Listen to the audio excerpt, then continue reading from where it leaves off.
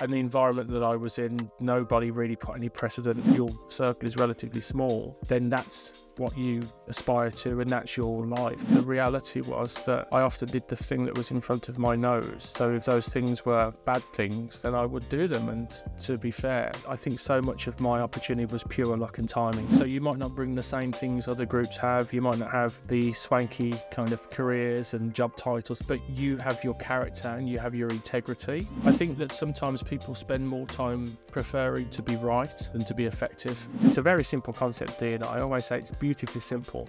The challenge is to get people to work in a way that is different from their preference. If you can't do that, you won't change a thing. And welcome to Everyday Leadership, a podcast where you get to listen and learn how to lead yourself personally and professionally through the lessons and life experiences my guests share, in the hope that it challenges and inspires you to lead yourself from the inside out and not the outside in.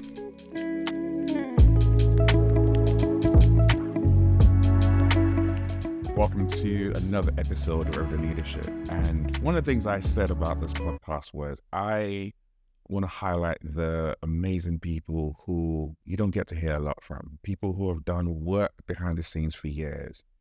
And you'll have felt that impact, but you won't necessarily have known or recognized that it was them. And my guest today is one of those people that is going to come on shortly and introduce himself. And in fact, before I carry on, let me see what he says. Can you introduce yourself without giving me your name? Your name comes last. Tell me who you are, what you do, what you stand for, and then you can give that your name. Okay, so this is quite a difficult one. I'll just do with my name. Let me do the. I'll take it easy. You go for it. I'll take it easy. I'll go for the easy ones first. So my name will be So I'm currently the group director for diversity, inclusion, and wellbeing at Sky. Responsible for primarily their work tackling racial inequity. And also responsible for the £30 million of funding that Sky's put together to make that happen. My career has spanned over 20 years, so getting on a bit now, but worked in a variety of roles globally with business, including people like Live Nation and Ticketmaster, but also worked within government in regeneration and housing, and started my career at an organisation called the Commission for Racial Equality, which was established to tackle discrimination, promote equality of opportunity, and promote good relations. So quite a varied career journey, and my name is David Carrigan. Easy, but easy, just flows. And one of the things that really struck me about when I started to read more about you and your background, like you said, 20 plus years of career, doing amazing things in different, both private and public sector.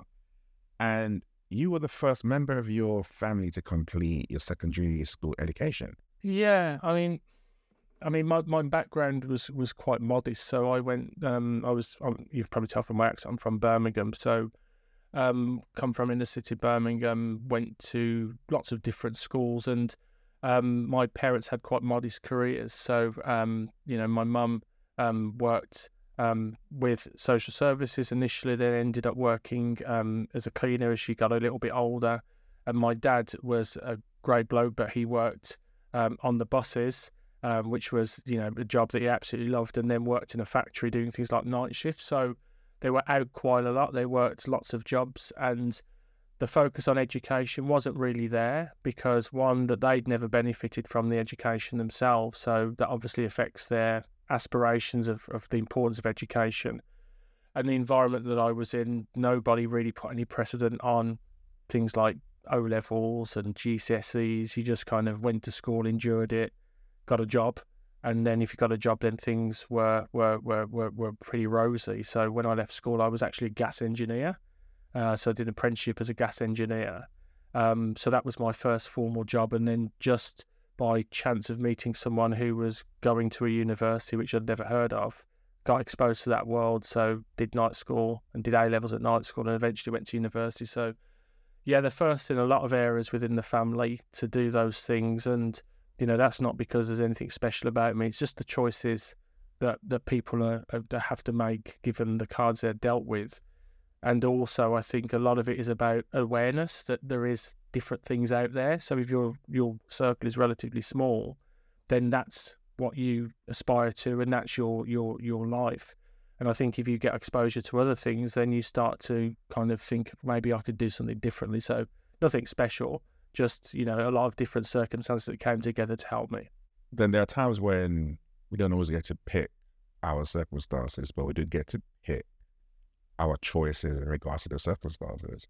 Now, you've been exposed to someone who that gave you that insight into like university education, and you're like, what is that? You start to look into that. Coming from, like I said, the environment that you did and then moving into that, that's still a massive transition because you don't necessarily have that support around you. So was there a level of self-awareness and mentality that was like, I can do this or I can't do this, that was there real for you at that point in time? I'd like to say that it was as intentional as that. I think the reality was that I often did the thing that was in front of my nose. So if those things were bad things, then I would do them. And to be fair, there were lots of things that I did as a young person that probably weren't the right direction. But it wasn't intentional. It was just that was in front of my nose, and that's what I did. So I was in an environment where some of the people I started to hang out with were doing more productive things with their lives. So went that way, but it was just as easy for me to have gone the other. So I think the only conscious choices that I had were the values that my parents gave me around, not stealing was a big thing for them. Sounds quite basic, but, trust me, the environment I was in, everything was stolen. So that was quite an important red line for them. And being honest as well. So there was nothing intentional. I purely, and I know that a lot of people argue against it, I think so much of my opportunity was pure luck and timing, seriously. I'd love to say I was intentional. I decided I wanted to change my environment. I didn't think my environment was that bad at all. I thought my environment was good, and it was in many respects. But I had no desire to leave that. It was just the fact that every time I kind of put my head above another fence, I went, oh, that looks okay. Then another fence, oh, that looks okay. And then, and that's how my whole life has unfolded, really. So your thought is you fed your curiosity then. You were looking. There are people who have their heads down and they're not looking above the fence and they can't see what's in front of them. But you seem to have that. I'm going to look above. There's something there. Let me go for it. And that was quite fundamental for you. And you said something around luck, which I always find interesting, especially with successful people. How do you make your own luck in the fact that you are curious, you are open, and therefore you're inviting that in? Or do you just believe that it's just a random coincidence of events that happen? I mean, I'm not going to say that the reason I'm sitting here today is just because of luck and nothing to do with hard work. I mean, I work bloody hard, but I think what I did realise quite earlier on was that curiosity to look at different things was really important. I did have a curiosity, and I think because my formal education at school was so poor, I left thinking, I was stupid and I couldn't do this and that. And actually the education journey I went on gave me the confidence, and it is often about the confidence to walk into a space that you don't feel is inclusive for you, to have a conversation with someone about something you don't know about, to be able to put yourself in that position, to be curious, does require a level of confidence, because you're by definition insecure when you're in an environment that you don't feel comfortable in. And I think that you have to have an element of confidence in what you bring. So you might not bring the same things other groups have. You might not have the swanky kind of careers and job titles, but you have your character and you have your integrity. And those are really important commodities that give you the confidence to go into a space and know your worth. So for me, I think that the natural curiosity is really important. You've got to put yourself in a position to do that. But you also need to gear yourself up for the discomfort that you're going to feel when you start looking over a fence, because you're not always going to see things that you think, oh, that's me. Never works out like that. And I've spent 20 odd years in a career, and I still go through that every single day. When I walk into an office like Sky that's all super swanky, or I get invited to kind of an event and there's politicians there, or, speak on a podcast with people like these aren't things that are in my honey zone. I've learned to adapt to them and feel comfortable in them. But, would I say this is what the sort of thing I'd do every day? Absolutely not. But you need to be in a position to kind of influence and have those conversations. If that makes sense. It does. It makes sense. I think it's also quite human and great to actually hear that, like you said, 20 plus years.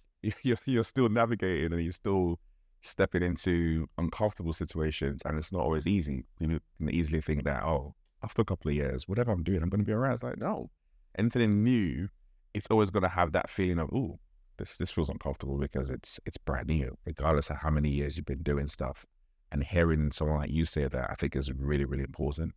Yeah, I hope so. I mean, I think you have to be human about these things, and I think what's difficult with any leader is to have the confidence to be vulnerable enough to say you don't always have the answers. I mean, every person I speak to at various levels of a business will have those feelings. The question is, they're just not always open about them.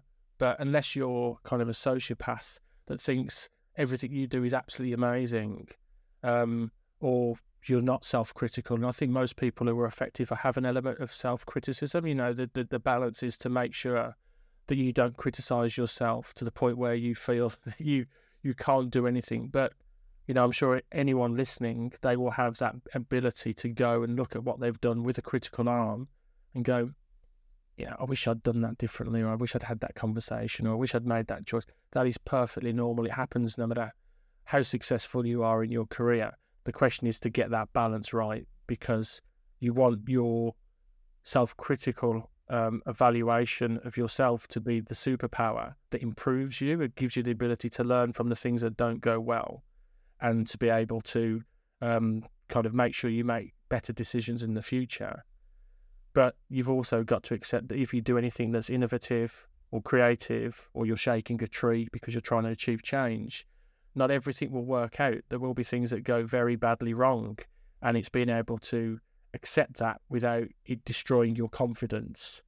But if you don't worry about things going wrong and you're arrogant, then that makes you equally susceptible to problems in the future. So it's just that healthy balance that I think we're all striving to have, and I don't think we ever have it totally. Sometimes we have it for a few months. Other times it will evaporate as quickly as it appears. So again, just be a bit human about it. Cut yourself a bit of slack. I'm curious. I know you said you weren't intentional around your career path, but you went into an area in the field to do with like race relations. And I'm thinking back like 20 plus years ago, that was a whole different environment. That was like one of the hardest areas and sectors to go into. And that's where you ended up. And obviously your career's been amazing. You've been able to do some amazing things there. But I'm like, of all the things to go into, why pick one of the hardest areas? Yeah, I mean, it was very different. I mean, you talk about it, we're talking in the 90s. And, Stephen Lawrence and the kind of the murder of Stephen Lawrence was topical, but was just going to be another case of a young black kid getting murdered and, people getting away with it. That was the expectation. Workplaces, I mean, even my own experience, I mean, I'm kind of mixed race, and I think that I can't even talk about some of the examples. I mean, it's probably less prevalent now because of my loss of hair, but, walking around with a big afro in a very different work environment, the things that were tolerated, and I tolerated them, to be honest, and everyone, it was just the way things were, was a very different society. So, people talked openly about racism, and people talked about discrimination, and it was acknowledged, it wasn't glossed over. And I think over the past few years, we've seen massive gains. We've seen massive changes in society. The way that race is talked about, people's willingness to connect and discuss the issue. But in some cases, people have felt less comfortable talking about things like racism. It still happens. The stats haven't moved hugely, but there's sometimes a reluctance to kind of revisit that, almost like you're going back and not focusing on all the positives that have happened. Of course, there have been massive changes. I don't think anyone would doubt that. But there are still some things that are persistent. And, it's really important that we don't ignore those things because they are important systemic issues, exclusion of kids from school, experience of the Black community within health, housing, education, employment. Think about every single social indicator you can think of. There is often a disparity, and we can all debate and argue why those disparities exist, but they exist nonetheless. So it's important to understand what is driving those things, and sometimes those conversations seem to be less prevalent than personally I would like to see. In all that you have done so far, I guess I'm interested to hear about what are some of the challenges that you've had working both in the public sector, working with the government, and then working in the private sector. What are some of the challenges you've had when it comes to having conversations around diversity, inclusion, belonging, equity? I think each organisation is different personalities, different culture, and the kind of things those organisations do, whether they're commercial or government, it doesn't really matter. But I think the biggest challenge is that when you work in this space, if you do it effectively, you are essentially shaking a tree. You're going in to look at what isn't working well, having to encourage people to have a conversation about an issue that, one, they may not have any personal experience in, or in some cases not be aware that there is a particular problem or nuance that they're not exposed to. And then you're asking people to work in a way that is not always their preference in order to address those things. So when you look at those things in totality, the challenge is always a very difficult one. It's always something you have to face into, and you need the resilience to be able to have those conversations, because if you shirk the difficult conversations, then you achieve very little. So I think it's that is a challenge no matter what sector that you're in. But what I always say is it's important to listen and observe. Sometimes you'll go in and you'll see an area that doesn't seem to be working particularly well, or there are disparities in data or people's experience. And you can go in, and I did this very much in my early careers, walk in, think I was the bee's knees, and look at something and go, that's broke. Why hasn't anyone fixed it? And then the genius that I was, go in with 2 feet saying, oh, we need to do this and that and address it. And what I learned is that if you go into an organisation and you see something that appears broke, that appears to be low-hanging fruit, and someone hasn't picked it, there's a bloody good reason why they haven't picked it. And actually it's the environment, the politics and those things that often create the dynamics that prevent even the simplest things of being fixed. So part of the challenge is to be able to work at the pace that the organisation is able to tolerate, and to bring the greatest group of people along with you on that journey, because all of the changes need to get broad support, broad appeal.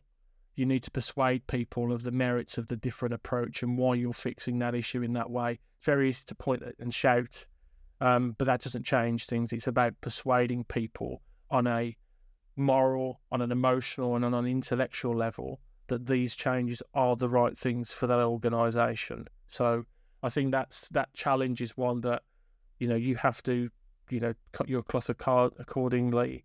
You have to tailor how you communicate, how you work with those groups. It's a very simple concept, D&I. I always say it's beautifully simple. The challenge is to get people to work in a way that is different from their preference. If you can't do that, you won't change a thing. But as a problem, it's a very simple one. It's just the mechanics of getting people to work in that way. I guess people know, so like, why should I have to do that? Why should I have to spend time convincing people when the data's there, the research is there, the moral standpoint and argument is there? Like, shouldn't they just get this and understand it, and we should just focus on actually doing the work, not have to spend so much time trying to get them to understand? I don't know. I think one of the things that, and these are my personal views on the work that I do. So I think that sometimes people spend more time preferring to be right than to be effective. And in order to be effective, then you have to sometimes have the conversations that are frustrating, But if you're trying to get people to change and to do things differently, I think there is a big difference between being committed in this space, saying the right things, but actually it's the actions that are more important. And to get people to change and not work in a way that is their preference is going to be challenging. So that issue of persuasion is really important.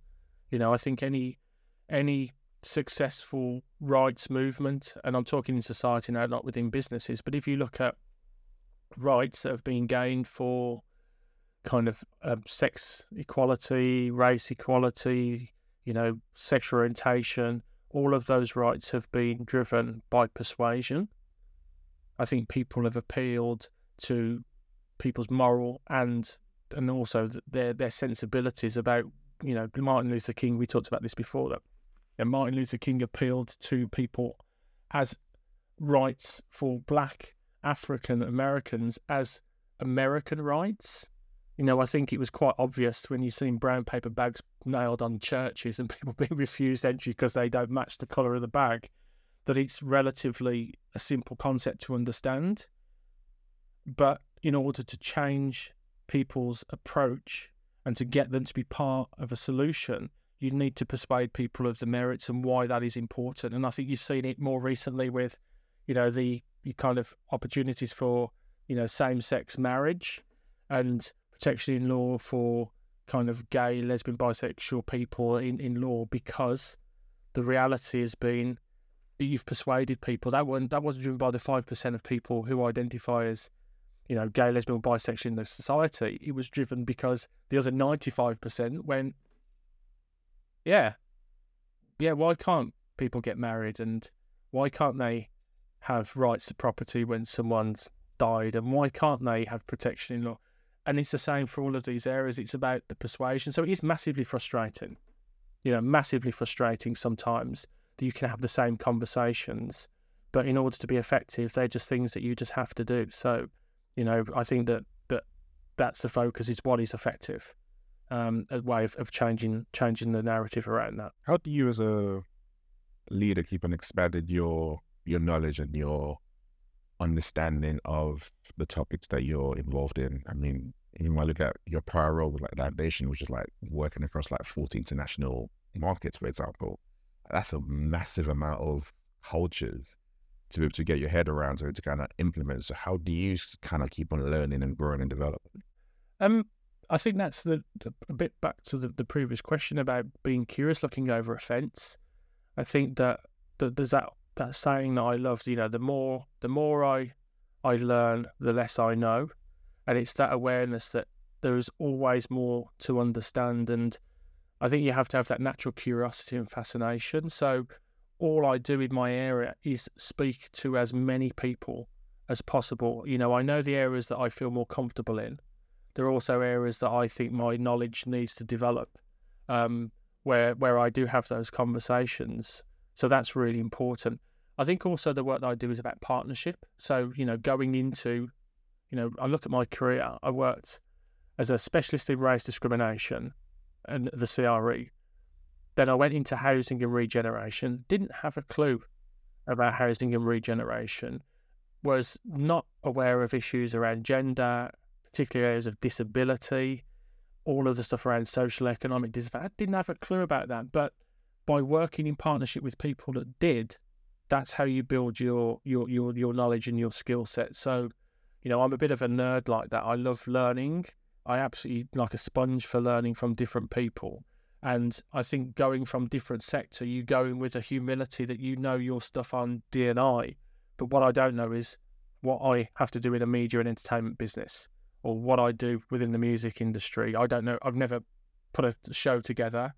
I don't know how to develop a program for content.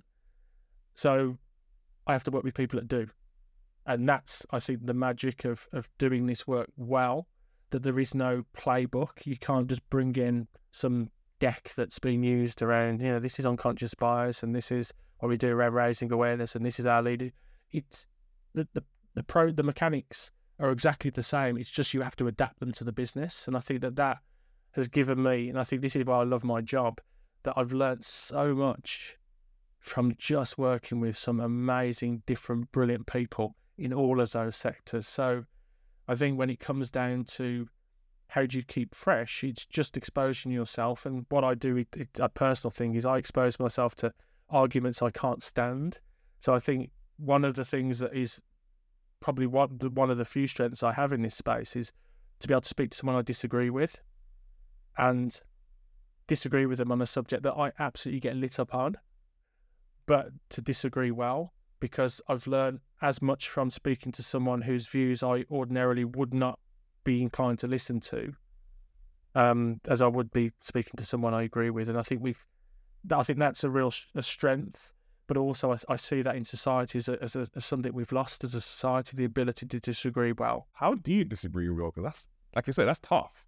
Like especially when you know that subject matter and you're hearing someone give you a contrarian view, being able to stay calm and not get annoyed or frustrated or lash out, which is what we see a lot of times, especially played out on social media platforms. Like, how do you disagree well? Part of it is to understand the position that someone is started from. So, when I worked in cohesion in government, we were working with essentially two polarised sides. So you've got far right groups, so British National Party, and people are sympathetic to that. On the other side, we had Islamist groups who had a fundamental, completely different polarised view about the world. So you've got these two groups, and what you've got to do is try and create the conditions where you reduce that prejudice. And it's called contact theory, and it's something that I absolutely obsess with. But I think it comes to the heart of disagreeing well. And there are 4 conditions to contact theory that really are, I think, fundamentals in anything that you do in this space. So the first condition is that people share intimate beliefs. So that includes beliefs that you might not agree with, their perceptions that you might be offended by. And that is really important, because unless you can get to the crux of why people think the way that they do and why they believe the things that they do, you can't ever have a conversation. And sometimes people don't share those beliefs because there is a fear that those beliefs will have some level of detriment to you. Certainly in the workplace, people aren't very open because it can get you fired. Let's be honest. We see this increasingly in society with what they call this cancel culture. But being able to share the beliefs is the first part.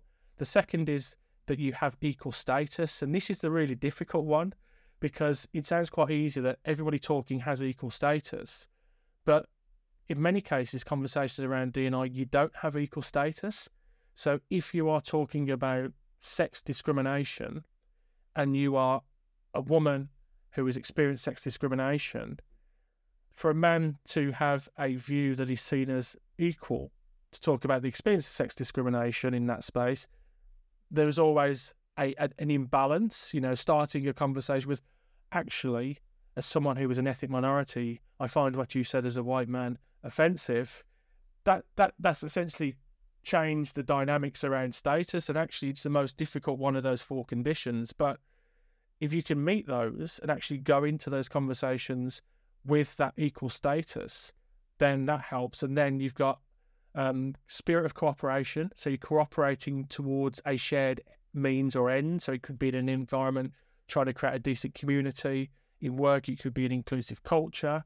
And then the final 4th one is being sanctioned by a higher authority. And by that, I don't mean God, but someone who has authority over that environment. So it could be your employer, or it could be the local authority and all the community organisations. But if you meet those 4 dynamics, you will undoubtedly reduce prejudice. And in order to do that, you need to be able to disagree well. So understand the perspective, say I agree to disagree, but actually have a conversation about why people feel that way. And often you'll find that if someone has a prejudicial view, or one that is blatantly discriminatory or very negative, that the arguments for why they hold that view will fall away.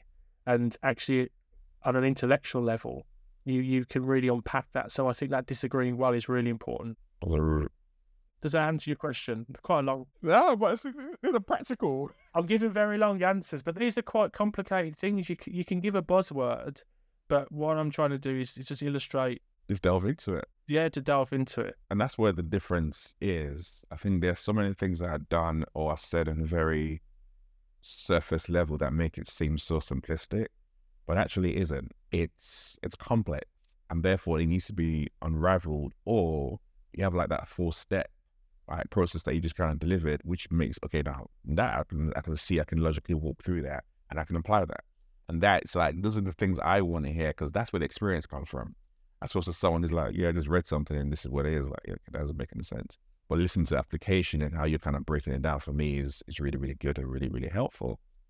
And something that you said to me earlier that kind of stayed out to me, when you're talking about you moving into a role and yeah, you need to do the analysis side of things, but you necessarily know the other things, whether it's like housing or even like entertainment and all of that. And if I'm looking at you like, okay, David, you navigated to some great organizations, you are in a senior leadership position.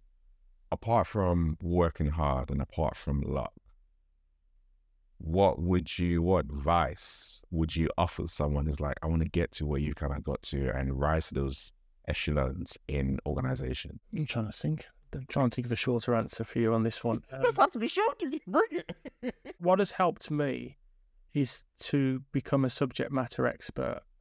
And I think that I'm very conscious that, you know, I have kind of, if we look at the D&I kind of spectrum, I've got multiple kind of characteristics that would fall into lots of boxes. I'm very conscious that I think to be successful, well, no, not to be successful, I think to be effective, I think I use that term, to be effective, you need to develop your expertise as a subject matter expert, not based on your lived experience, but based on your expertise. And I think that there is a very big difference between what I would consider to be insight gain from my background, and very different from what I would do in a professional environment and how you advise companies. And I think lived experience doesn't give you the ability to shape a D&I agenda. And I think that's quite a challenging statement to make. But I always use the analogy that I'm talking to you now through a laptop and a computer. I use a computer every single day. You would not put me in charge of IT infrastructure within a business. Now, I've got lived experience of it, and I know it might be quite controversial, but this is my personal view on that. And I think with D&I, that the single biggest challenge, but I think thing that makes a big difference, is to be fiercely objective when the thing that you are looking at, you care about, or is about you. So there are some areas that I am very mindful that I have a very personal kind of affiliation towards, and I am very mindful of managing that to make sure that I don't over-index on the thing that I care about.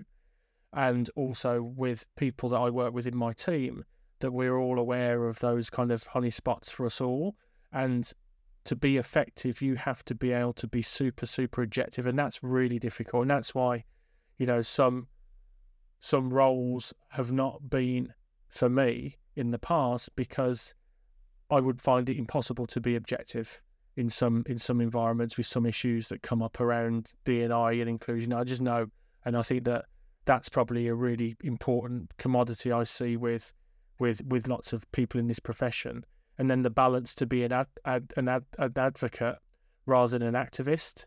And again, that is not about saying that people who have an activist mentality are doing things wrong. That's got nothing to do with what I'm saying at all. I think activists, and I was an activist in very much the earlier parts of my career, but to be an advocate to change is a very different approach, and it is about how do you get from A to B. And it's very easy to say what the challenges are. It's very easy to say where you want to be. You know, there are people who are much more eloquent at me and painting the picture of what a great inclusive organisation is. And it's really easy to say, well, what the challenge is or what we need to do is, and you point all the problems out. I see the role of good people in this profession to operate in the grey area. And I think that is the challenge, is getting people to accept the problems, which in some cases most people do. You know, the world as work has changed. People accept problems like this constantly now. It's not the same conversation we had 10 years ago. But the disagreement always comes from the point of how do you get to the outcome. because everyone wants the same outcome as well.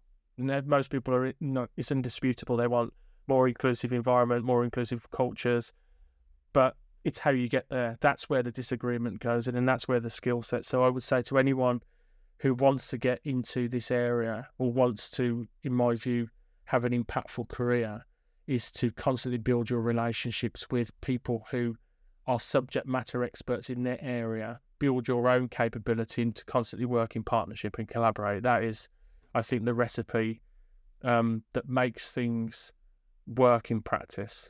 Not from a strategic level, because that's relatively straightforward. From an operational, how do things work? How do the nuts and bolts work in this business? How do I get this to happen here? You can't do that by sitting on the top of a hill, pontificating to the masses. You need to get your hands dirty. Was there a particular experience, or was there something that happened that caused you to shift from an activist to advocate? I think that what happened for me was a realization that, I always wanted to affect change. I always wanted to be impactful. I didn't want to window dress. I didn't want to kind of, DNA is in everything we do, and it's, like golden threads and blah, blah, blah, blah. And I didn't want to be someone that worked in that way. And when I left the Commission for Racial Equality, I was very much in that mold of, right, we're going to pull the walls down. We're going to kind of expose all of these issues, and we're going to tackle them all head on. And the Commission, as an organisation that focused on race and equality and racism, it was very easy because that's what its raison d'etre was. That was all it was set up to do. So that was part of how it operated. When you work in different organisations, the work around equality is massively important, but it's not everything they were set up to do. So you do have to work with different stakeholders and different organisations. In housing, there are 19 separate housing organisations that all do things differently. They're worth billions of pounds. You can't just go out into that sector and say, you must do this, this and this, because you don't have the levers. And it's very easy to be irrelevant in those conversations. So for me, transitioning from the Commission into housing was a really rude awakening, because what I was doing was being morally right, but not being effective, burning bridges, because what I was advocating for was the right thing to do, but I had no levers. I had no legal levers. The Commission could do formal investigation. I could just hit you with a stick. In an environment where you don't have that stick, you need a different tactic. And I think that the outcomes that I've achieved subsequently are probably more impactful, but they've been more complex because they've had to work with different people. So I think that lesson, but when I retire, I'll be straight back on the top of my hill, screaming for the walls to be pulled down. But I can say with hand on heart that doing this in an authentic way gives me a lot of satisfaction. So that was the penny drop moment. It's quite a difficult one. I found it personally really, really challenging. I had a formula I thought worked, then I found that it didn't work, and I ran the risk of just becoming irrelevant in that organisation. So I had a lot of people help me to navigate my emotions in that, and realise that it was the tactic, not the outcome or the means, that was the issue. So I just had to maybe, temper my approach in the right way, without losing the sense of what I was trying to achieve. If you haven't already, can you please follow the podcast?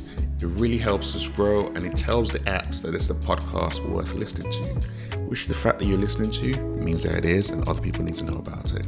In Apple Podcast, if you click the 3 dots in the top right of your app, look for the follow button and click on it. And in Spotify, the follow button should be just below the show's artwork. Now let's get back into today's episode.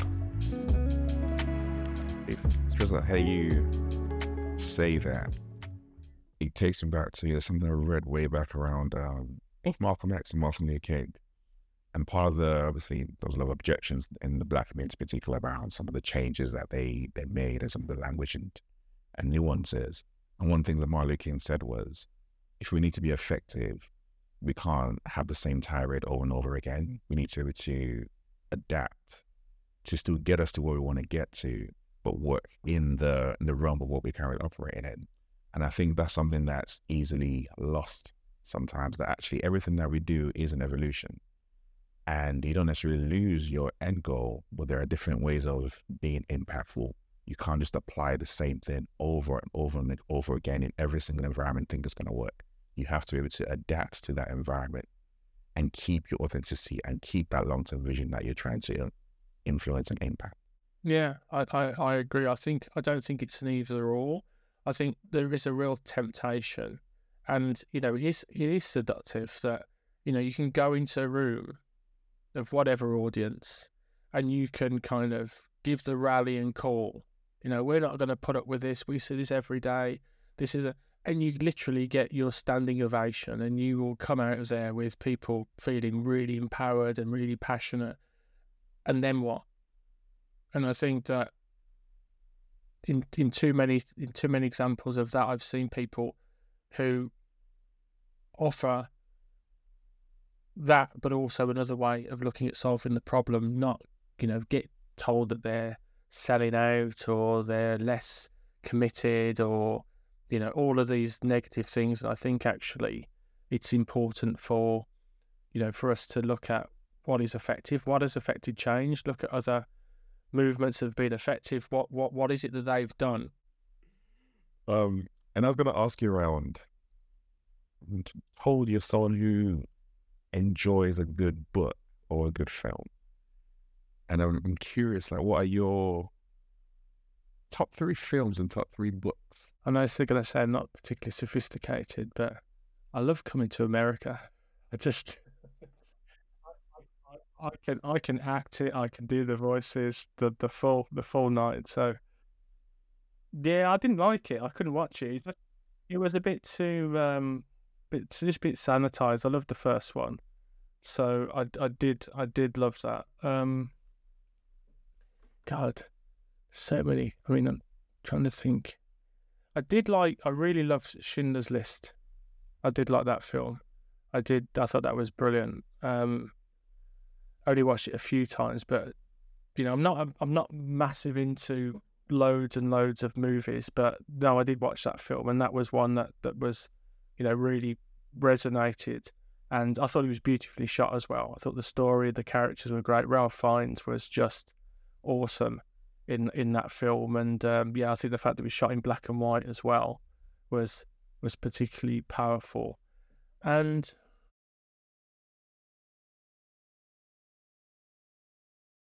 books, this is where I think there's a book called Birdsong by Sebastian Faulks, which is a really good. I mean, it's as a young person, I wasn't very good at reading, so I used to really struggle with standing up in class. So I had a real issue with books, and then when I started going to night school, I became a sponge. So read quite a lot. So I thought that book is good. It's a really beautifully written book. I think it won a few awards as well.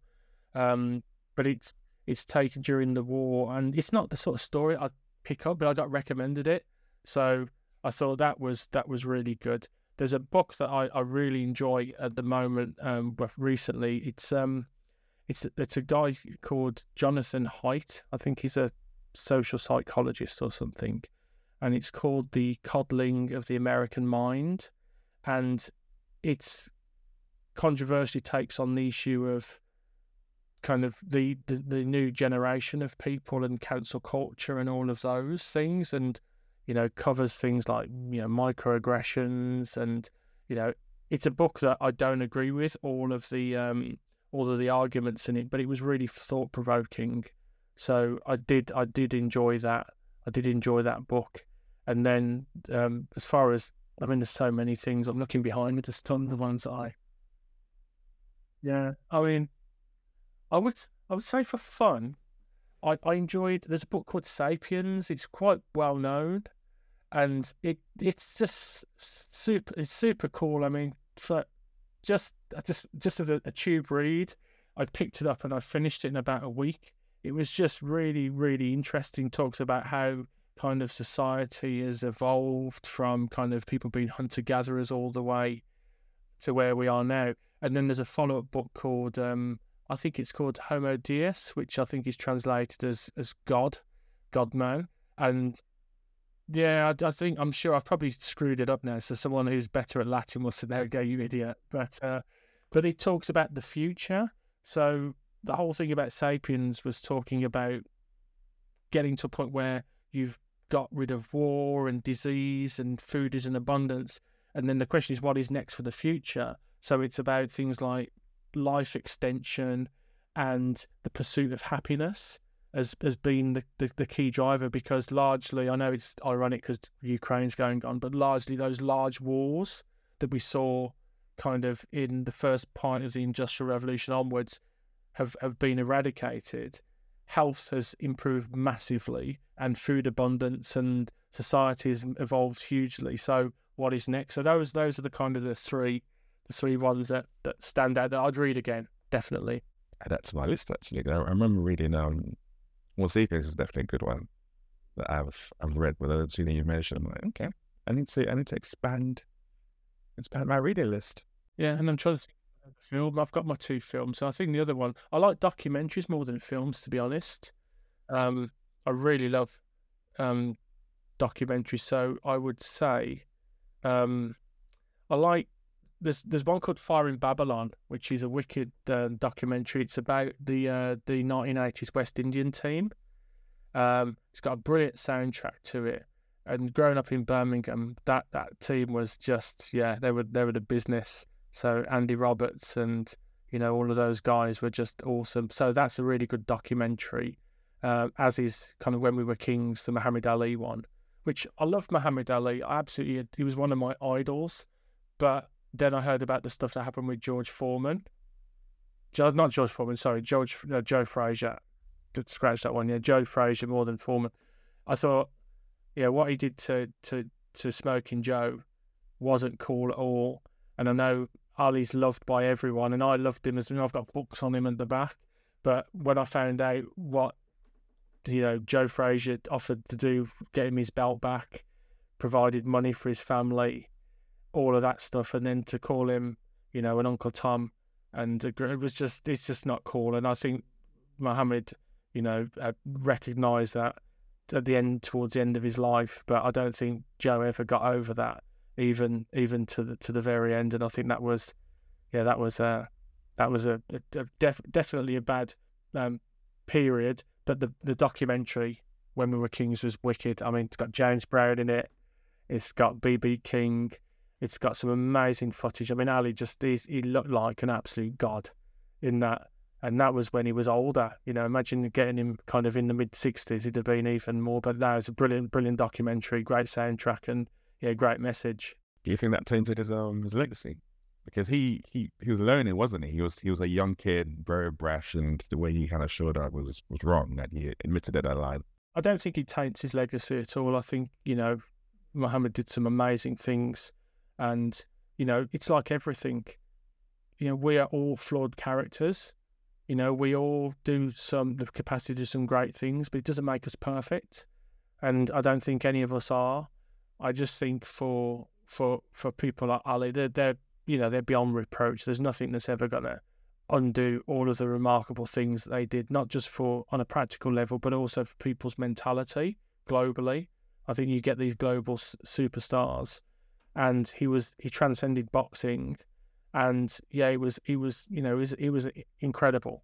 But I think there's some elements of everyone's life that probably none of us would only be poured over. None of us should cast the first stone. So, I don't think he taints his legacy at all. But it's just something that was unfortunate because Joe Frazier was a decent man, was very poor, came from a very poor background, and to be labelled as some of the things he was labelled as. I know it was promotion, but I think there's a line sometimes, and I think in those periods in history, shouldn't be calling him a gorilla. I don't think that's cool. But that's it's easy for me to say in hindsight, not in the middle of all that. Are there role models that you've had over your career, or you still have now, that you've kind of looked up to, that have inspired you or pushed you forward? I mean, there's a couple. I mean, when I was first at the CRE, there was a guy called Andrew Housley, who was a director, and he'd worked in this space for a long time. So he was a massive inspiration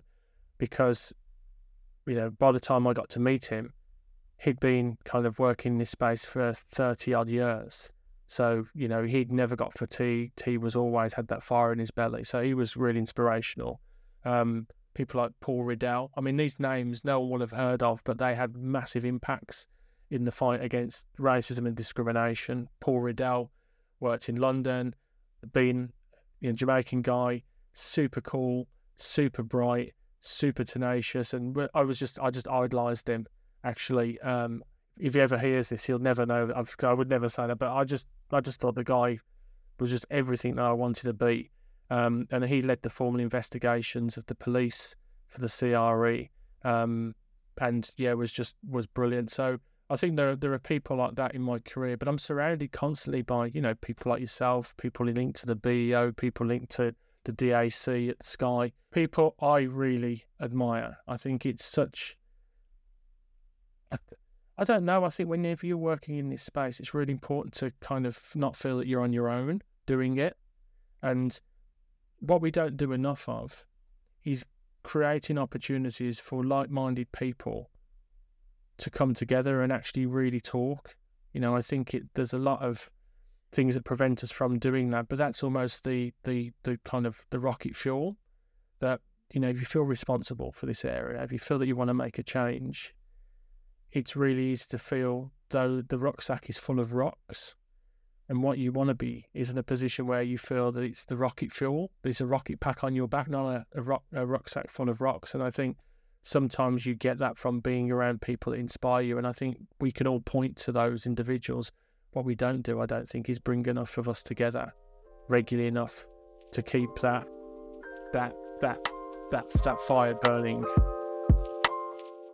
This podcast is sponsored by Mindset Shift, a leadership development company focused on helping you lead from the inside out, not from the outside in. We work one-on-one with senior leaders in organizations. We work directly with HR and other parts of organizations to help you create an authentic culture where your words and your values and your actions all align. We'll help you to navigate the complexity and the chaos that you'll experience day in and day out. And we have a couple of openings for the one-to-one coaching this year. But that's something that you're interested in. If you want to work with a coach who can help you navigate this year to ensure that you're intentional to take your leadership skills personally and professionally to the next level, send me an email at hello@mindsetshift.co.uk or just go to the website www.mindsetshift.co.uk. Now let's get back into today's episode. That's a good point, though. It's interesting. Last night I listened to an interview with Jamaica Mallory in the US, and she was talking about an incident that happened where where the woman was, but the woman basically, like, something happened with her child. She went to the next woman's door and she got shot through the door and she got killed. And Jamaica Mallory and like 15 other, like, let's call them activists and those in the political sphere just literally jumped on a call and had a conversation, right? This is what we're going to do and move forward. And she was talking about how often they all meet and just connect and just talk in a very closed door sessions. I remember thinking about that last night, like, that was so dope if we did something like that in the UK. We just got voices together, whether it's in a room, on a Zoom call, whatever it is, and just had a conversation and just leaned into each other, learned from each other, and really created that space. Because like you said, a lot of times it can be a heavy burden and it's not always easy. But to have that space and collective wisdom and collective nurturing, should I call it, would be, you really got me thinking about that. That'd be really amazing, actually. Yeah, I think the thing that's special about it is, like you said, that thing about collective wisdom. There are people that were doing this a lot longer than us. That we've talked about this before. That you can see almost a playbook about how things end. You get an issue, you get a moment in history. Everybody gets galvanized around it. Everyone focuses on it. Then other things come into the mix, and then it becomes less of a priority. And there have been these touch points throughout history, particularly in the UK, and it's utilising that kind of muscle memory of what people have done in the past and learning from the past. It's one of the oldest sayings, isn't it? If you don't learn from the past, then you can't change your future. And I think there's a lot that we could do as a community to bring in some of the voices that have probably lost their volume over the years. And some of that may be that people are just genuinely fatigued. And, I've seen that, which is a terrible shame when there've been great people that have just tapped out. They're like, you know what? I can't be doing with this anymore. I can't be doing with the infighting. I can't be doing with the politics. And that's a terrible shame that the journey has almost fatigued them, and we've lost that learning and that expertise and insight. And I think we can do a little bit more to bring people together to actually, I think, curate that community. And I think when you look at the BEO, there isn't, in my view, that, I think if I was looking at any other community or the issue, there are people I would say, right, these are the prominent spokespeople for this area. I think for issues of race and equity and discrimination, I don't think we've got those individuals. I think there are lots of really super capable, but there are lots of them. I think sometimes having a focal point for those movements are important. We talked. You could talk about people like, in America. I mean, it's very easy talking America because they're obviously profile. UK is, the UK has its own issues. We don't need to appropriate the experience of people in America. We've got our own issues here. But I think finding those individuals who are in the UK, I think is really, really important. And I think there's a lot of really good candidates, but they have to want to step forward. And when they step forward, everybody has to be in a position to support and protect them, because they're going to be shaking a tree and there are going to be a lot of apples falling, and we need to make sure that they've got the hard hat that will protect them on the journey. Chopin, how about you? Don't tell me you don't like apples.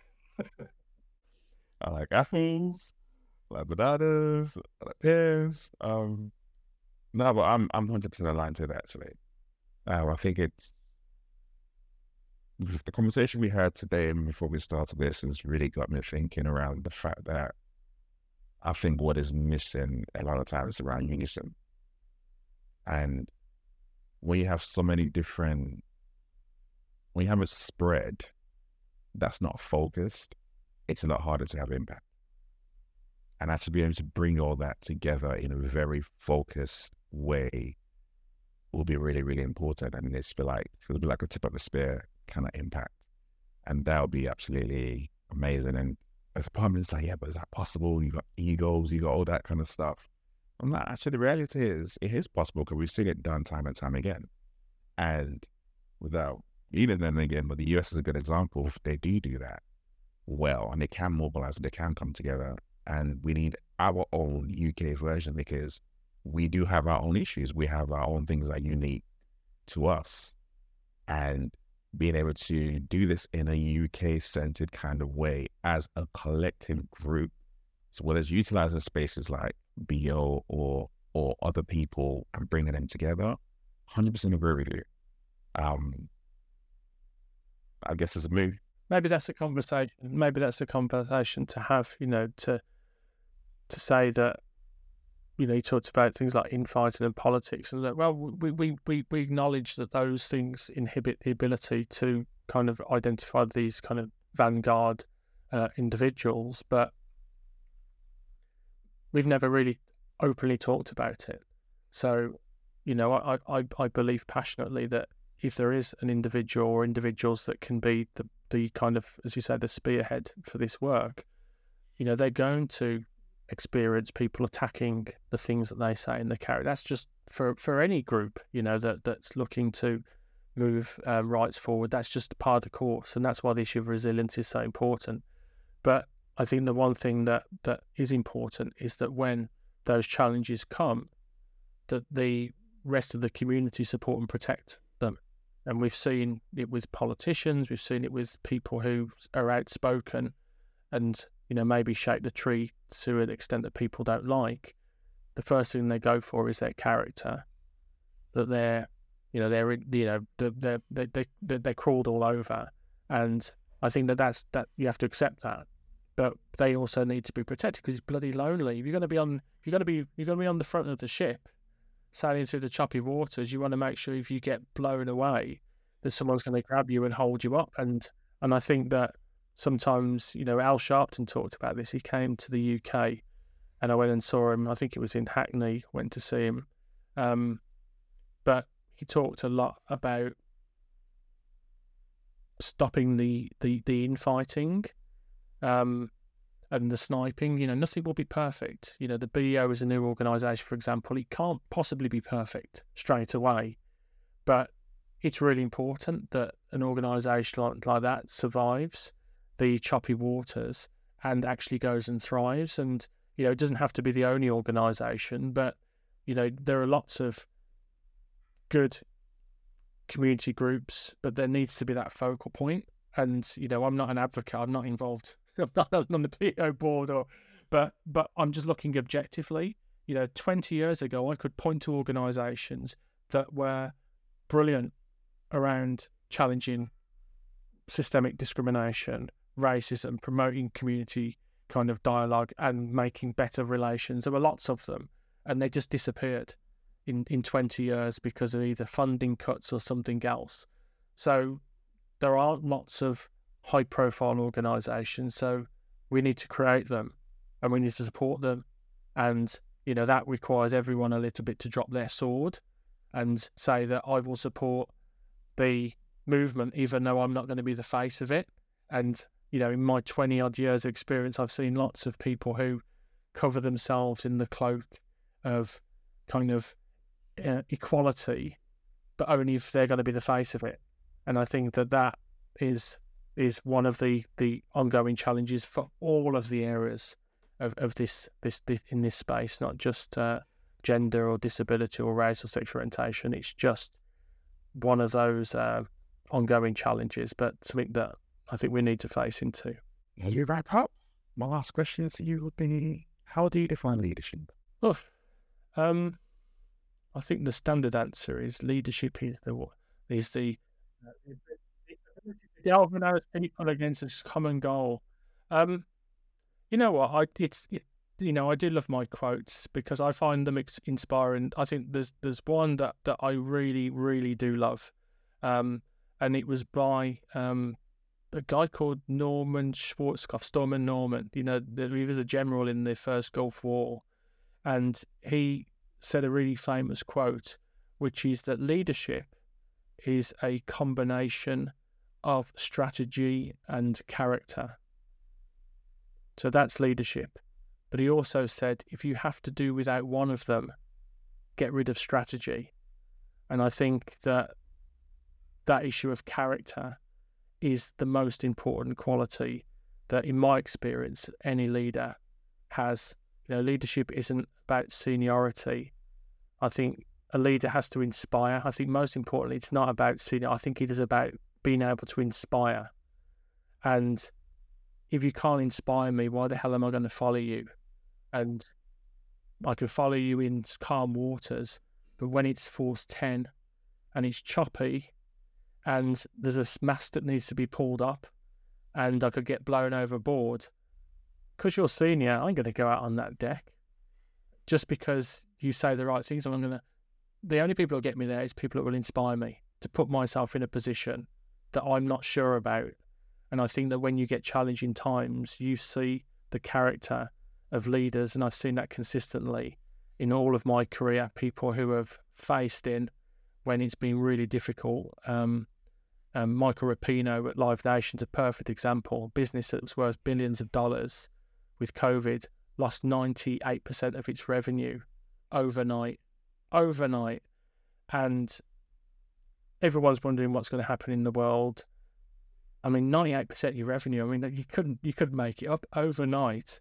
And what he did was he got on a call every single week with all the employees across the business globally and faced into it, told everyone it will be okay, told everyone we don't know when we're going to come out of this, but the business has got strong fundamentals, kept people's spirits up by protecting the employees who were on the lowest salaries, and was completely transparent.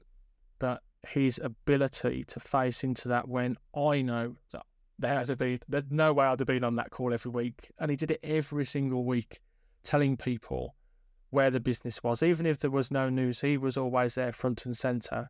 And I'm not a person that easily admires people around leadership, but that was probably the best example. It'll stay with me because we were all in the same boat, and it was amazing to watch how he faced into that. And I'm not saying in any way that he's perfect. I'm sure there's lots of character flaws and things that he's done, but that business did come through and actually is more profitable than it was before COVID. And it was the best example, probably up close, that I've seen leadership inspire, calm fears, and show the way forward, even in the most challenging times. So for me, that's probably the best example that I've seen. So that would be my illustration of character coming through. Such a great way of looking at what leadership is. Well, a great example as well, actually, because like you said, it's being able to inspire and lead from the front and model the right behavior. And I can't imagine being to cope with that. So for you to mobilize in that way, but it speaks to the integrity of the person, and that's what always wins out day in, day out. But speaking about integrity and character, thank you very much for today. It's been inspirational, very insightful, but for me, I think more importantly, also very educational. And this is what I was talking about at the start, where there are people who have been, like I say, doing this for 20 plus years. There's so much stuff that you know that people don't know, that they haven't seen, that they haven't understood. There's so many nuances and complexities involved in the work that you do that it's so easy to be able to cast aspersions and just look at, this is not changing. Like, no, there's a lot more stuff to this. But hearing some of the ways that you've broken things down, the examples you've used, some of the models that you've been able to share, I know people are going to take away and learn so much from this, as I already have. And this is why we need to hear your voice more often. It's why I thought we had to make this happen. So thank you very much for doing this and stepping into the world of podcasting for the first time as well. Yeah, so hopefully we'll be career defining in a negative way. No, I hope that, I know some of the answers are quite long, but I hope that, it's given some valuable insight. But yeah, you've been very gentle with me. So it's been a pleasurable experience, and just hope that something that I've said, there'll be something in there that lands with someone out there. There'll be more than one thing. Trust me on that one. But this is Over the Leadership. See you all next week. While you're still recovering from that amazing conversation, let me give you a quick preview of what we got coming up next week. Make sure you subscribe so you don't miss out. There was a number of different things that I weren't pleased about or was frustrated about. Being in the music industry is probably one of the hardest industries to be in. You can be so close and so far. You're putting everything on the line. The risk is high. You know what I mean? So it's like managing emotions and managing feelings, but then still being a person as well. Having a relationship, having a child, having, all these different kinds of things.